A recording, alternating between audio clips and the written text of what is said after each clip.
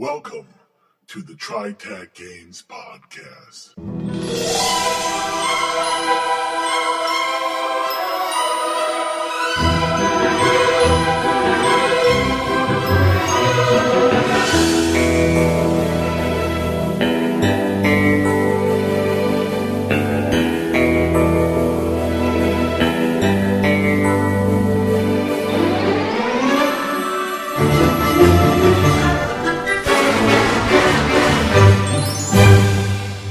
Now, your hosts.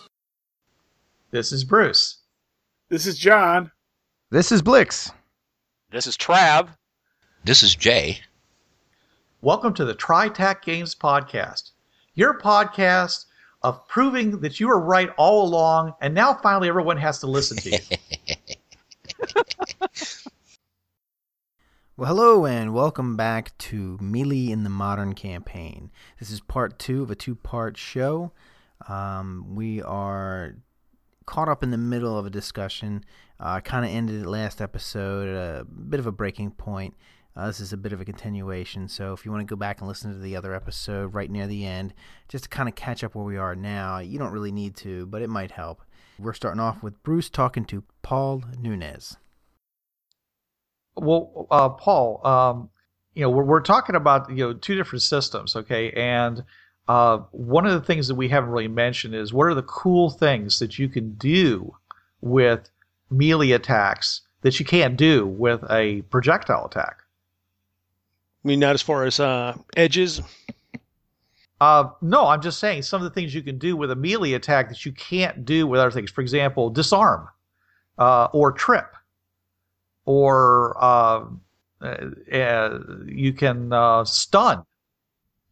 Then if you want one of the most fearsome things that was on the battlefield, and it lived up through to the Civil War, then you're talking the halberd. And the Swiss halberdiers were devastating. And it's really an describe a halberd to me, would you? Okay, a halberd is basically a combination of a spear, an axe, and a hook on a long pole. And in some places that's a 6-foot pole, in some places it's up to like 12 feet long. And depending on your specialization, you can get the guy right in front of you, or you can reach over across the shield wall and hit the guy 3 ranks behind. You can pull down a man who's mounted on a horse. You can pull somebody off of a wall. The axe, you can bring down the axe, and when you've got the force of swinging a 12-foot fulcrum, you can cleave through some of the older sets of medieval armor like it wasn't there. I am reminded of the medieval Japanese weapon, or the Japanese weapon naginata that women used specifically. They were trained to use that, and it was kind of like a European halberd. Yeah. Oh, yeah. And so some of the halberds actually didn't have a blade. They had, instead of a hammer, they had a spike. Mm-hmm. Basically, you concentrate all that force into a little sharp metal point, so it goes right through the armor. Correct. I always thought those things got a short shift in the original D&D. I've never actually dealt with them in D20. Everybody just throws away polearms in favor of longswords. But, you're down in a dungeon. A polearm isn't going to be much fun. You never know. Okay, this is sort of going back. I have to admit, I used to LARP. I used to LARP with the guy, with some ex-SCA guys, and we ended up making... Oh my God, John, you don't want to admit that in public. Yeah. And we made pole arms. We took bamboo, we took some stout bamboo, and we put big pillows on either end of them, because, well, that way we won't hurt people too much. And then we went to a forest, and people told us we were daft to use our polearms in the forest. We sort of turned around and proved them wrong.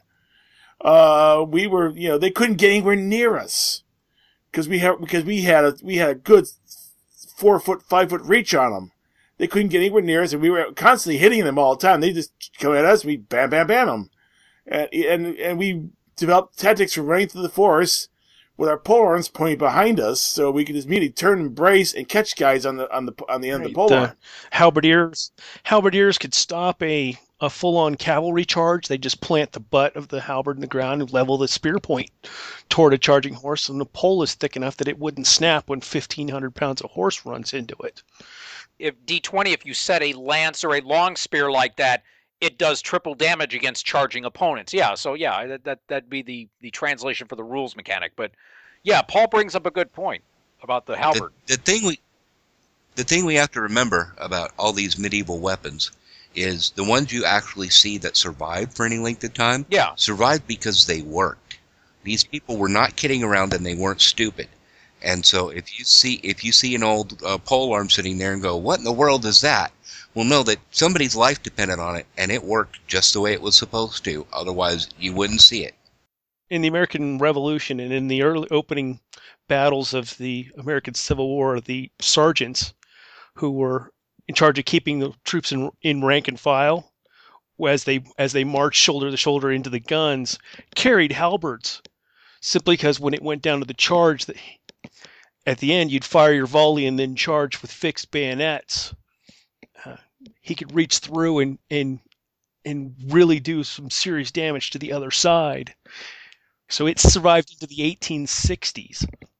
Well, the Swiss Guards were carrying them around up until the 80s when the Pope got shot, and then they switched all to MP5s and things. But yeah, they still had them out in bodyguard duty, and I wouldn't want to dare some guy to stick me with one to see if it still worked. Swiss Guard still trains with halberds. Yeah, they still have them for ceremonial duty, just like the Beefeaters do. They still train with them. Oh, yeah.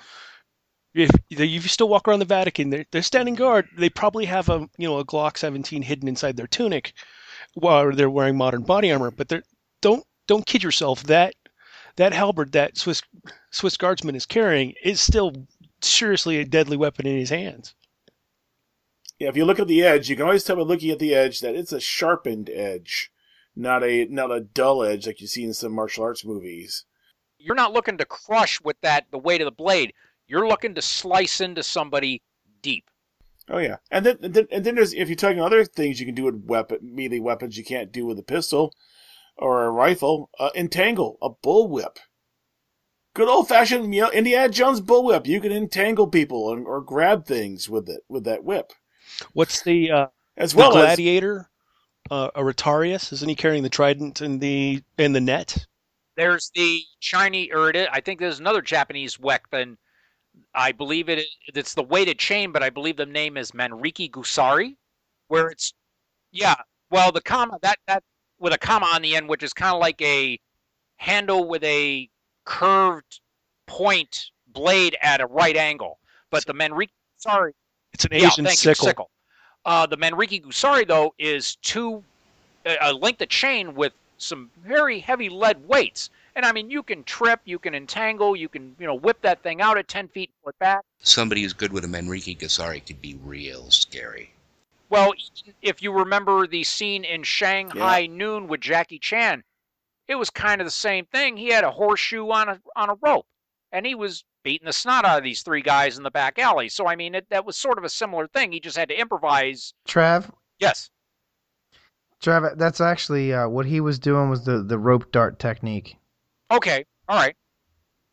We had, again, back to Kung Fu, I had a guy in the class that used to do that, and it was pretty scary looking when he was doing his thing. It did take a while, though, because he has to wrap it up, and then he can shoot it out. If you had a pistol, you'd just shoot this guy while he was doing all that stuff. It'd be like the Indiana Jones scene with a guy whipping a sword around. Pow! But if you didn't have a pistol on you. It's like the one Mr. Welch's thing that we read about, no, the Dr. Jones School of Sword Fighting is not a valid sword fighting school. Well, and here's the thing. There are schools of training for pistols that are specifically about that kind of close quarters use, where you're drawing a pistol and using and jamming it in somebody's guts while they're physically engaged with you. I would tend to think that needs a special kind of training, but it's out there. I've seen some of the videos. I'm more of a wannabe, but I watch the videos really close on YouTube. I mean, there are pistols out there designed that you hold. You don't hold a standard grip. There was the pocket pistol, where basically you held the barrel between your middle finger and your ring finger, and it was basically it's like you're punching. You just punch into them, and the act of punching, it'd fire. Even a small frame automatic pistol, you pull it out, you blade your body right, you're holding it from one shoulder across your other shoulder. and you're not actually handing it to your opponent when you shoot them with it. And you're talking about melee weapons. Actually, a friend of mine who also learned Kung Fu, he was talking about the 3-part staff. And he said the problem with the 3-part staff is learning how to use it before you can use it properly. I've seen it. Yeah, I looked and I tried manipulating, and I damn near dropped the thing on my foot a few times. I was like, no, he's talking later. about braining yourself with the thing while you're using it. I almost hit myself with one, and I put it down. All right, so let's look at one other aspect of this melee weapon over ranged weapon. So if you have, let's look at it from just a little bit of a different angle. Why would you get trained in melee weapon to begin with? And I'm gonna say that's an important point to make here. It's not so much why you would carry a melee weapon around. It's knowing how to use it, because our characters playing in, say, Fringeworthy, for example, you don't know what kind of situation you're going to get into at all. I mean, you could be in any situation whatsoever. So you better know how to use a melee weapon, because it may be the only weapon you have at the time. So it's good to get that training and be proficient in it, and then carry a pistol around with you everywhere you go, so that when you lose that pistol, you got a backup. Well, sometimes you don't have a choice, Peter. Sometimes you come from a culture where they don't have guns, especially in the various RPGs that we play.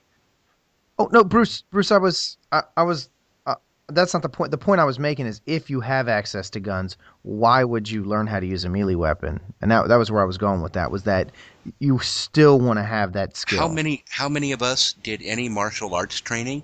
And we're from a culture that is notorious for being gun happy. I mean, at any point, not only is it good exercise and a good way to keep mind and body together, but it's nice to know you have some options if something stupid happens when you're barehanded. Right. You may be in an area where there are no guns and no guns allowed, and there's no guns because it's illegal to have a gun. And the only thing you're going to have is that pool cue that you can pick up, or the baseball bat that happened to be, behind the bar. Yeah, or the switchblade built into your shoe. Oh, wrong game. Yeah. Hey, if I can get one of those on the Fringe and it doesn't hurt me walking all that time, I'll use it. So Peter, your game in the Tritech game realm is really Fringeworthy. So specifically in Fringeworthy, what are some situations where firearms are just not available to you? Okay, so if you go, first off, you go to a world where they don't have firearms, and perhaps your commander has deemed it necessary that you don't carry one there for whatever reason. Maybe they don't want to contaminate the culture there. Perhaps they've had dealings with them, and part of the agreement, part of the treaty that you've set up with them for your team to be able to travel there, for Fringeworthy people to travel there, is that they don't bring guns into the realm. Or Peter, something else. Let's say you've dealt with that culture and you find out that Fringe Pirates hit, or, later campaign, the Coptics hit. They may say, okay, these people are so scared of firearms, yeah, they're letting us in, but if they see we have a firearm, we're right back through the portal, and they may chase us with, venom, saying, okay, no, we see this, they're gone. So, yeah, that could be another reason why it's just these people are just not into firearms because of previous bad contact. Yeah. Right, and it could be just as simple as you go to the Golden Hordes, realm, and they have been dealing with the Fringeworthy, for people from Idet, and when you go through the door, they're like, "Hey, give me your fire stick, set that aside." Well, you're not allowed to bring that in here. Based on the level of technology, they already have firearms of sorts. I mean, they're 14th century according to what Richard had laid down.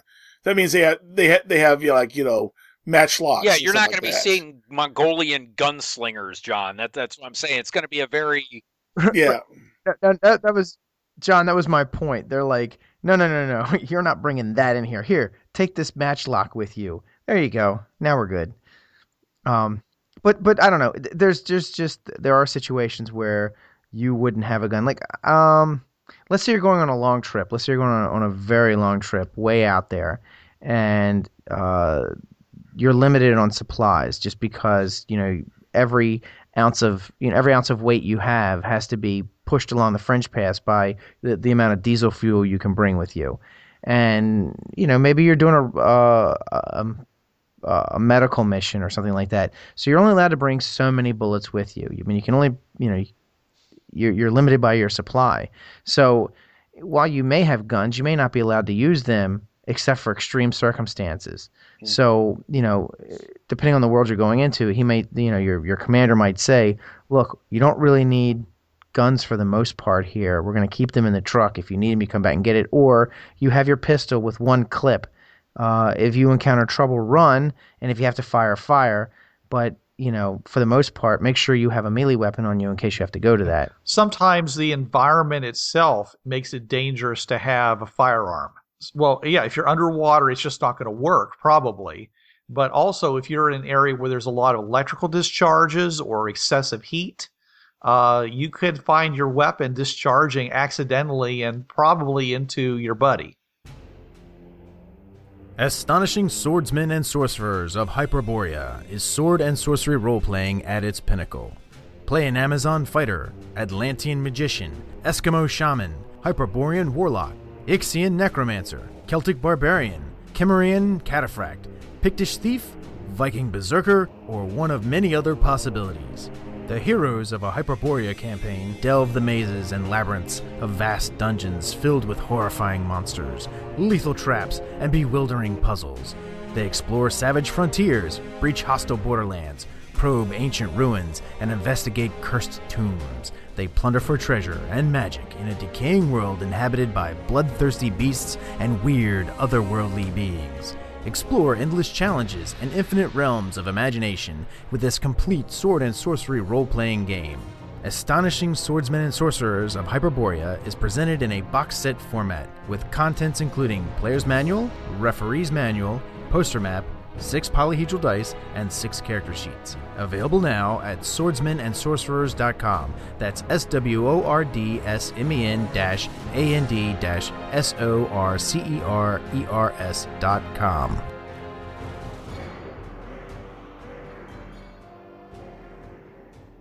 I mean, or situations can erupt where you don't get a chance to pull your weapon. I think were you there, Paul? Yeah, I think Paul was there when my Fringe Worthy team got attacked by raptors. So yeah, they're fighting hand-to-hand combat with raptors at that point because the raptors got the drop on them. Heck, you could be in a Fringe-worthy world. I mean, any world's up for, anything could happen, any kind of world you could go to. I mean, what if you're in a world where there's a higher hydrogen content, hydrogen and oxygen content, not enough to be toxic, or maybe even it is toxic and you're wearing gas masks, you're wearing like a tank of breathable air. Yeah, you don't want to fire anything. Yeah, but the first lightning storm and that world's taken care of. Maybe there's no light. There's no lightning on that world. Or maybe you're in an area where there's like some smoking thermal vents. It's a lot of methane being put out, and you don't want to get anywhere near those methane vents with firearms. Right. Or let's take a chapter from Aliens. Let's say the portal opens into some kind of power plant, right? And they don't know what's going to happen if you start shooting bullets around in there. You could, it's like, well, there's some kind of reactor here. We don't know what it is. We don't know what any of these pipes are. And, firing a bullet into one of these pipes could be a very bad thing. Or you're on a spaceship. Spaceships normally don't like being shot at. Just watch Outland and you'll get a real good feel for it. And I mean, that's one of the reasons why they really frown on using guns on planes, is because poking holes through planes means that people have trouble breathing. Though in MythBusters it did show that you can shoot a hole if you basically shoot a bullet through a standard window, on an airplane. It doesn't blow out and you get sucked through like Goldfinger. It just makes a little. It's just a hole, and it basically you'll have time to put your air mask on and all that stuff because it's going to take a while for the air to get through that hole. In fact, if you got your iPad, just go clunk and you solve the problem. Yeah, if the whole window goes, it's gonna decompress very rapidly, John. Yeah, but the windows are made out of polycarbonate, so it means you really have to do lots of damage to the window to make it blow out. But John, you're presenting a situation where there's one little hole. Okay, usually when in gunfights, there's a lot of holes. Oh yeah. If somebody's got his AK-47 out and he's just spraying and praying in the airplane, that's gonna be bad news no matter what. And the holes in the sides are gonna be the least of your worries at that point. Well, no, it's gonna be a pretty immediate worry if you're losing air. You just hope that the bulletproof the bulletproof pilot door is really bulletproof or not. Right. Of course, in Fringeworthy, you have one thing that you haven't mentioned, and that is if you go to a world in which there actually is a god, and he has said, "Thou shalt not use," ranged weapons, and you use a ranged weapon, well, there might be some serious cosmic smackdown coming. Yeah, or what was it? Or was it the reality field or something like that? Like in Bureau 13, you could be an area where firearms don't work. Period, and that's just it. You're gonna have to pull. You got a bow and arrow. That's good. You got a slingshot. Great. You got a pistol. It's a cheap club. Well, that was another thing I was gonna ask. What about an other? You could go into an other where there's, I don't know, gunpowder doesn't explode. Right. In my light and dark adventure, I postulated a world in which for every 10 miles an hour you moved, you lost half your mass. So a bullet coming out at, 2,500 feet per second. Weighs nothing. It basically doesn't do anything to anybody. It's like being hit with a Nerf pellet or something like that. Yeah, but doesn't that also mean your swords do nothing too if you swing them really hard? Well, you don't swing them very hard. You basically put them in front of you and push real hard. Oh, I can see slow motion sword combat. Oh, there's going to be different kinds of combat based upon the various types of worlds in which you're at, but that is still a melee combat. And actually the primary method that was used was very large, heavy objects that would then be swung on somebody, and then when it hit, it would slow down and regain all of its mass and crush them. I was gonna say this is where we could dive into the movie Delirium and Gun Kata, which was just silly, but it was fun. Hey, Speed Racer was the first movie that featured Carfu.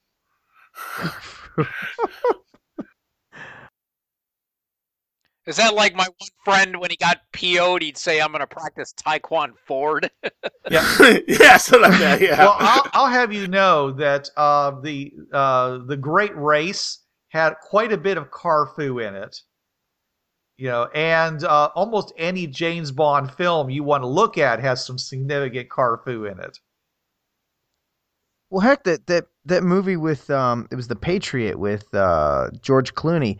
I swear that was some of the best. I mean, I guess then the Bourne movies came out after that, but that was some of the best Carfu stuff I'd ever seen. It was really quite realistic. Yeah. So are you treating a car as a melee weapon? Is that what you're talking about here, Peter? I don't know, not really. It's just car combat. No, honestly, bicycle though. You could do a bicycle as a melee weapon. You could, especially one of those, Jackie Chan, especially one of those stunt bikes where you can spin around the steering wheel, the front wheel. Hey, John. Yeah. Jackie Chan would rock that. He did. Did he? Oh, there you go. Yeah. See, you mention anything, and I can probably find a Jackie Chan movie he used it. Right. Hey, so look, our listeners are probably going cross-eyed with all the crunch. Let's move on a little bit.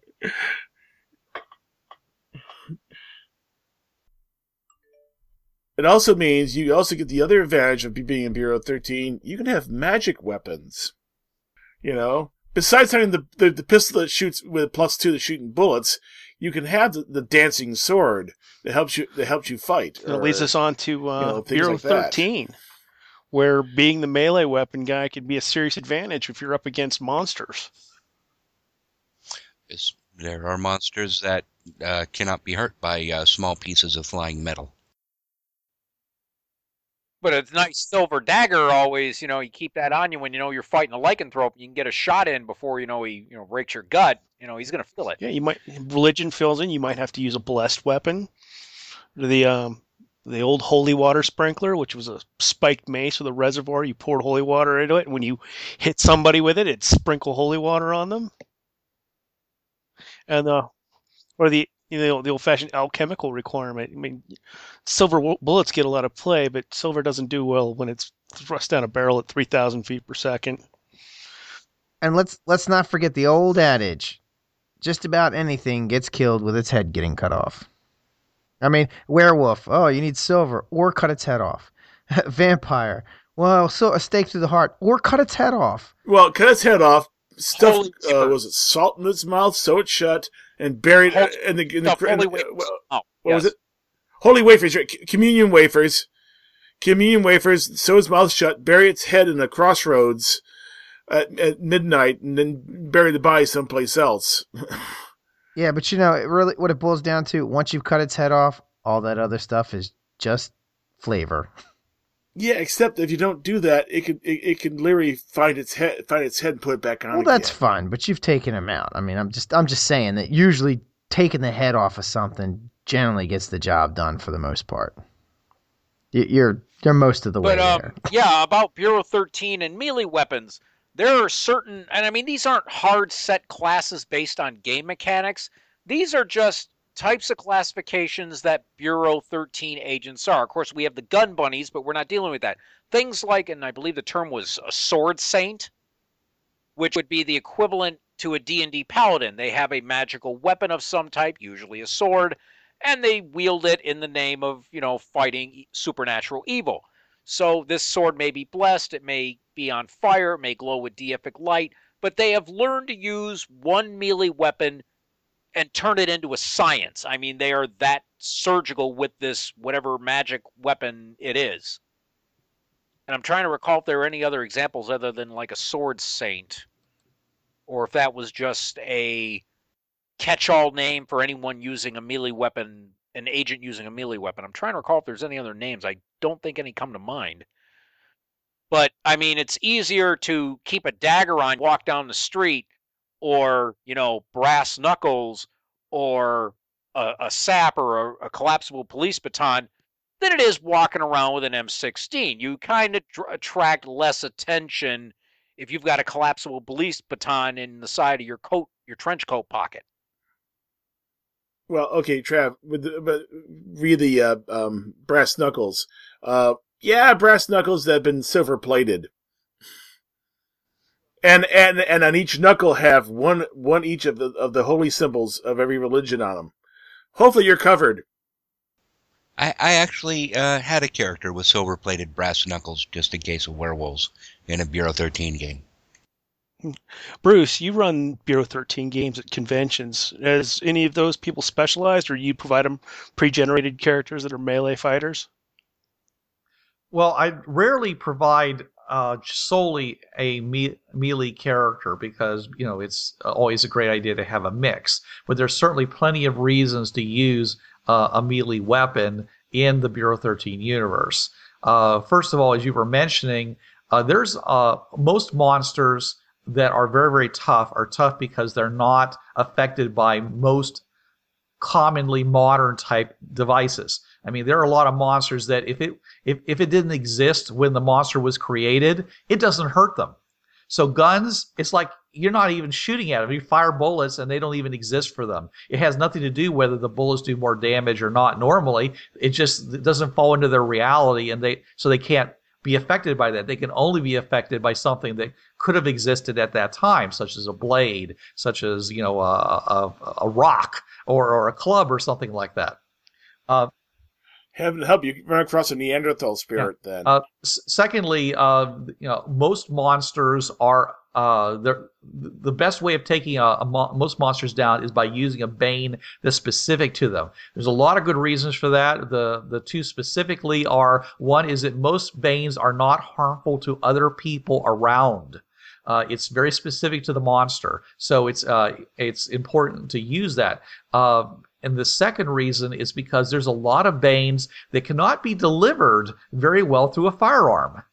I mean, we love having the shotgun with the multi-use shells and things like that. But I mean, if you use crystals, if you use holy water, if you use any kind of something that will burn, incense, whatever, generally speaking, those things don't get delivered very well, with a firearm. However, I was going to say holy water and paintball rounds, but yeah.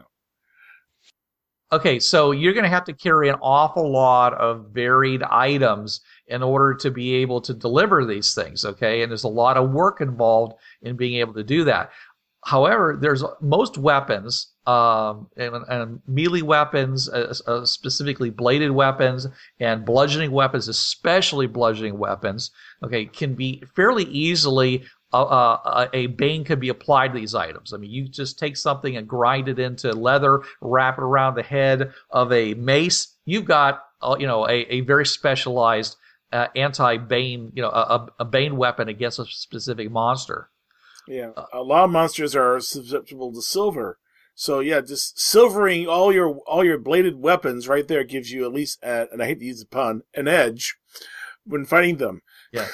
Which, because silver is so soft, actually it's the reverse usually. But still, it will only be affected by that. Even a silver edge can cut. The second reason is that most of your magic items are going to be based upon legends and antiquity and things like that.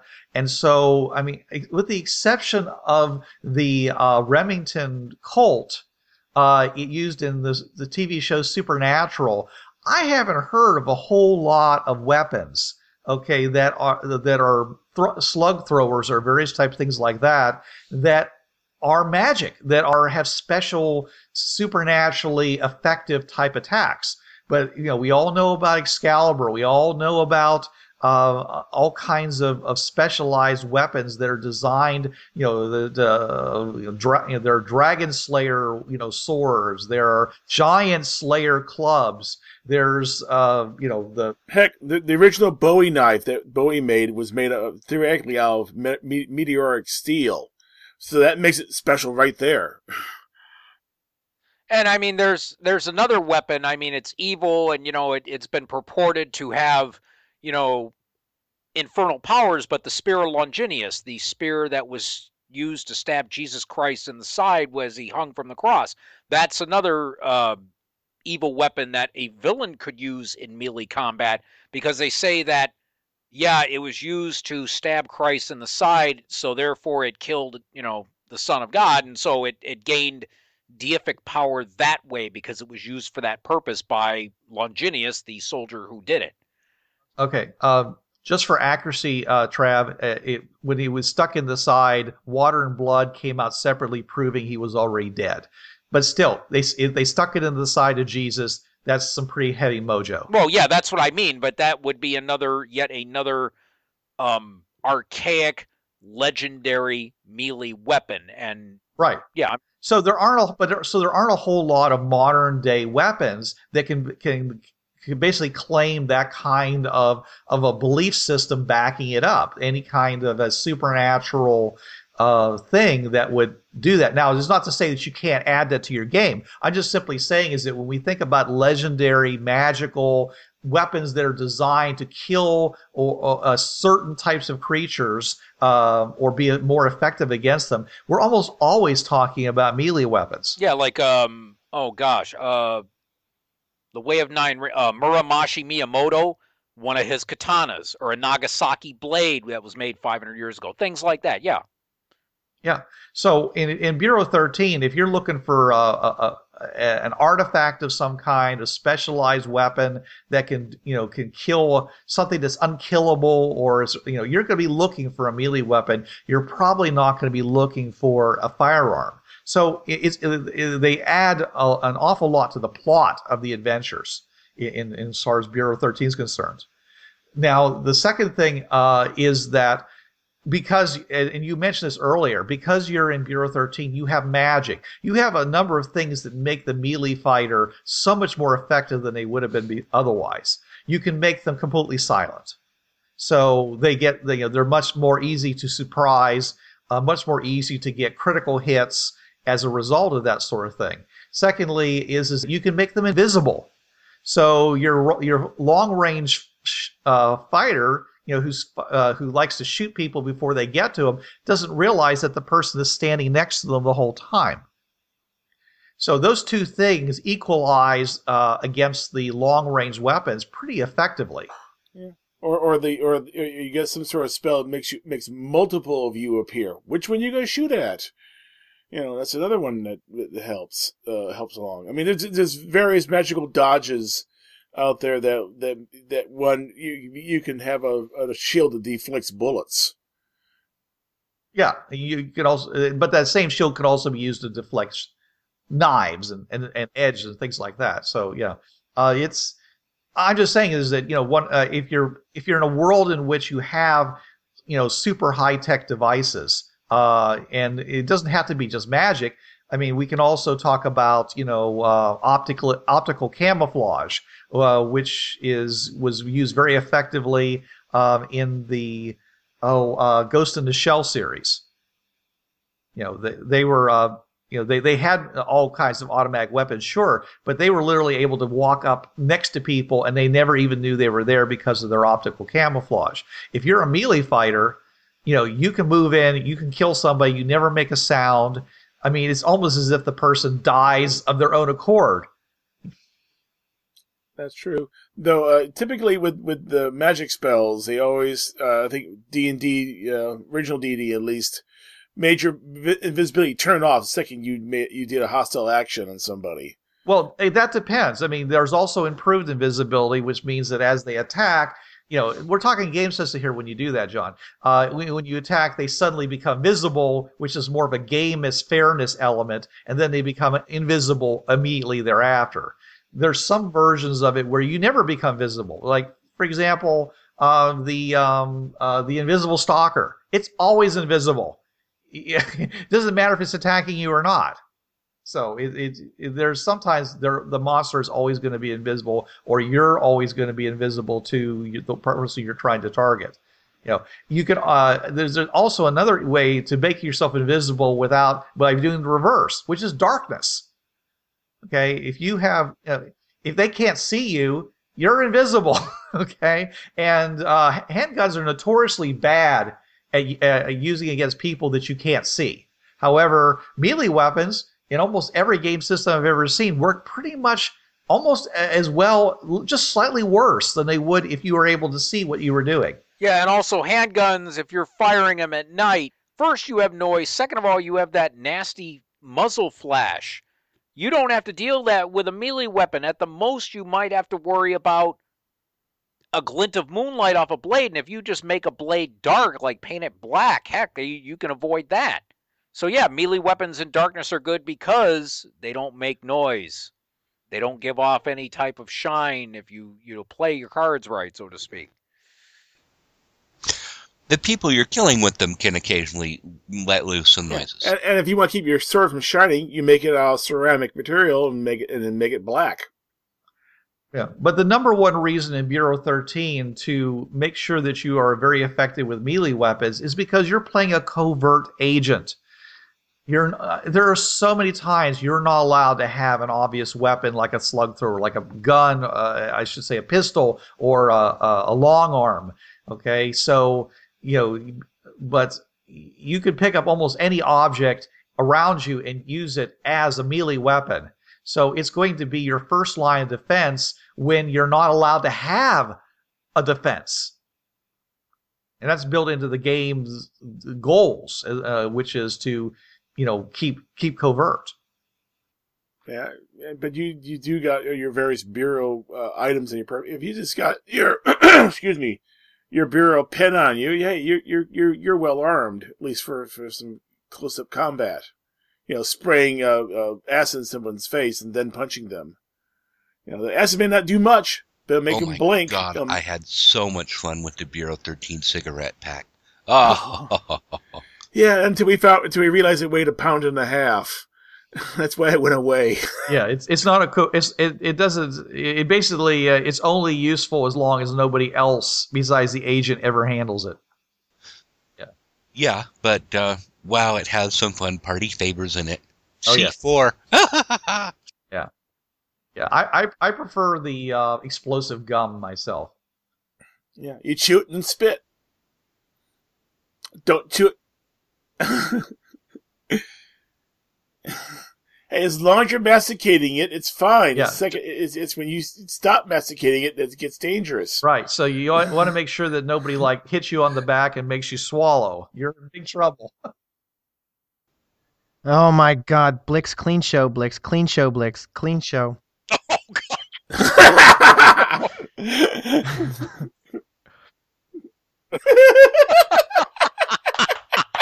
Well, that takes us around the TriTac Games universe. We've grappled with several subjects. We've taken our best swing at it. Oh, I see what you did there. Ow. Oh. That one was right on the edge. But did we ever get to the point? Oh. Or did we just beat this subject to death? Sometimes it was parried, a few times it was simply deflected. He's taking it right to the hilt there. We dodged that one, though. I don't know. I think we cut to the chase on this one. Oh, God.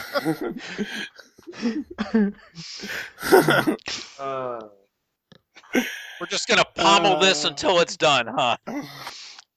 Cedar defenses, men. Oh! Get two blue tape. Unbelievable. Well, hey, Yes. Paul, thanks for spearheading this. Indeed.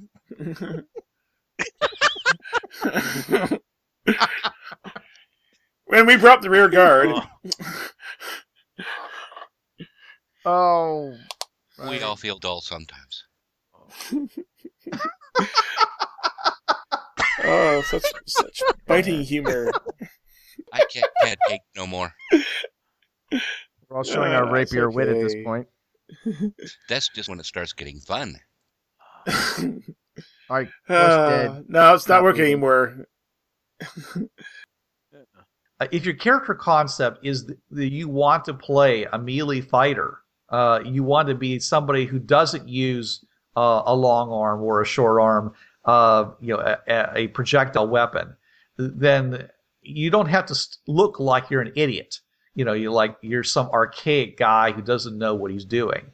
I mean, I think the whole point of this episode was to prove that you can be very effective is in a lot of specific areas and also in general. It depends an awful lot on what the system allows you to do and how much it gifts the projectile weapon people. There's some systems they really.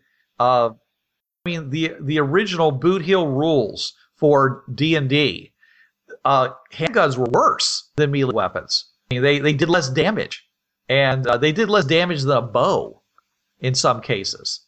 All right, and then of course because you had to reload them, they were really one-shot wonders.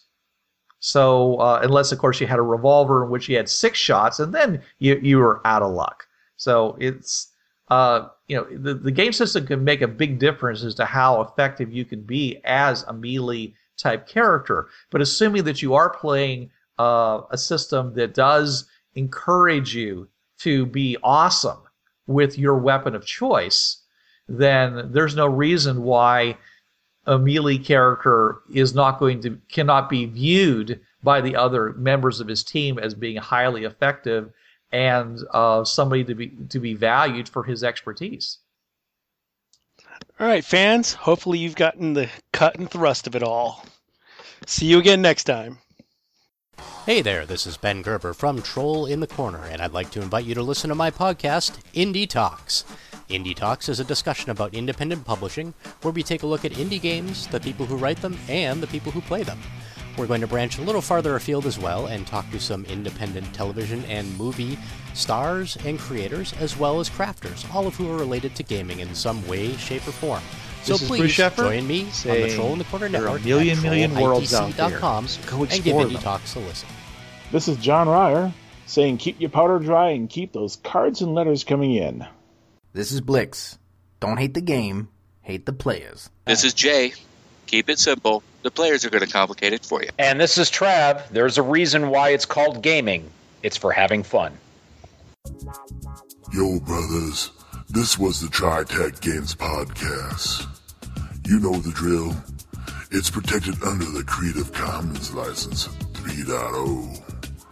No commercial reproduction, no derivatives, and sucker, you best attribute this to the folks at TriTech Games.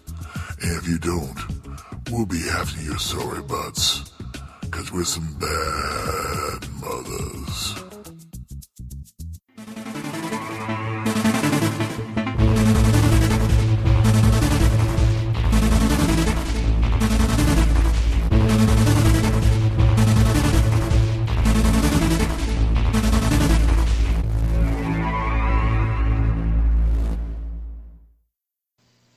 Hi, this is Trav of the Travcast, Hour 3 of Blind Wolf's Rubber Room Association on DementiaRadio.org, Tuesdays, 8 to 9 p.m. Eastern.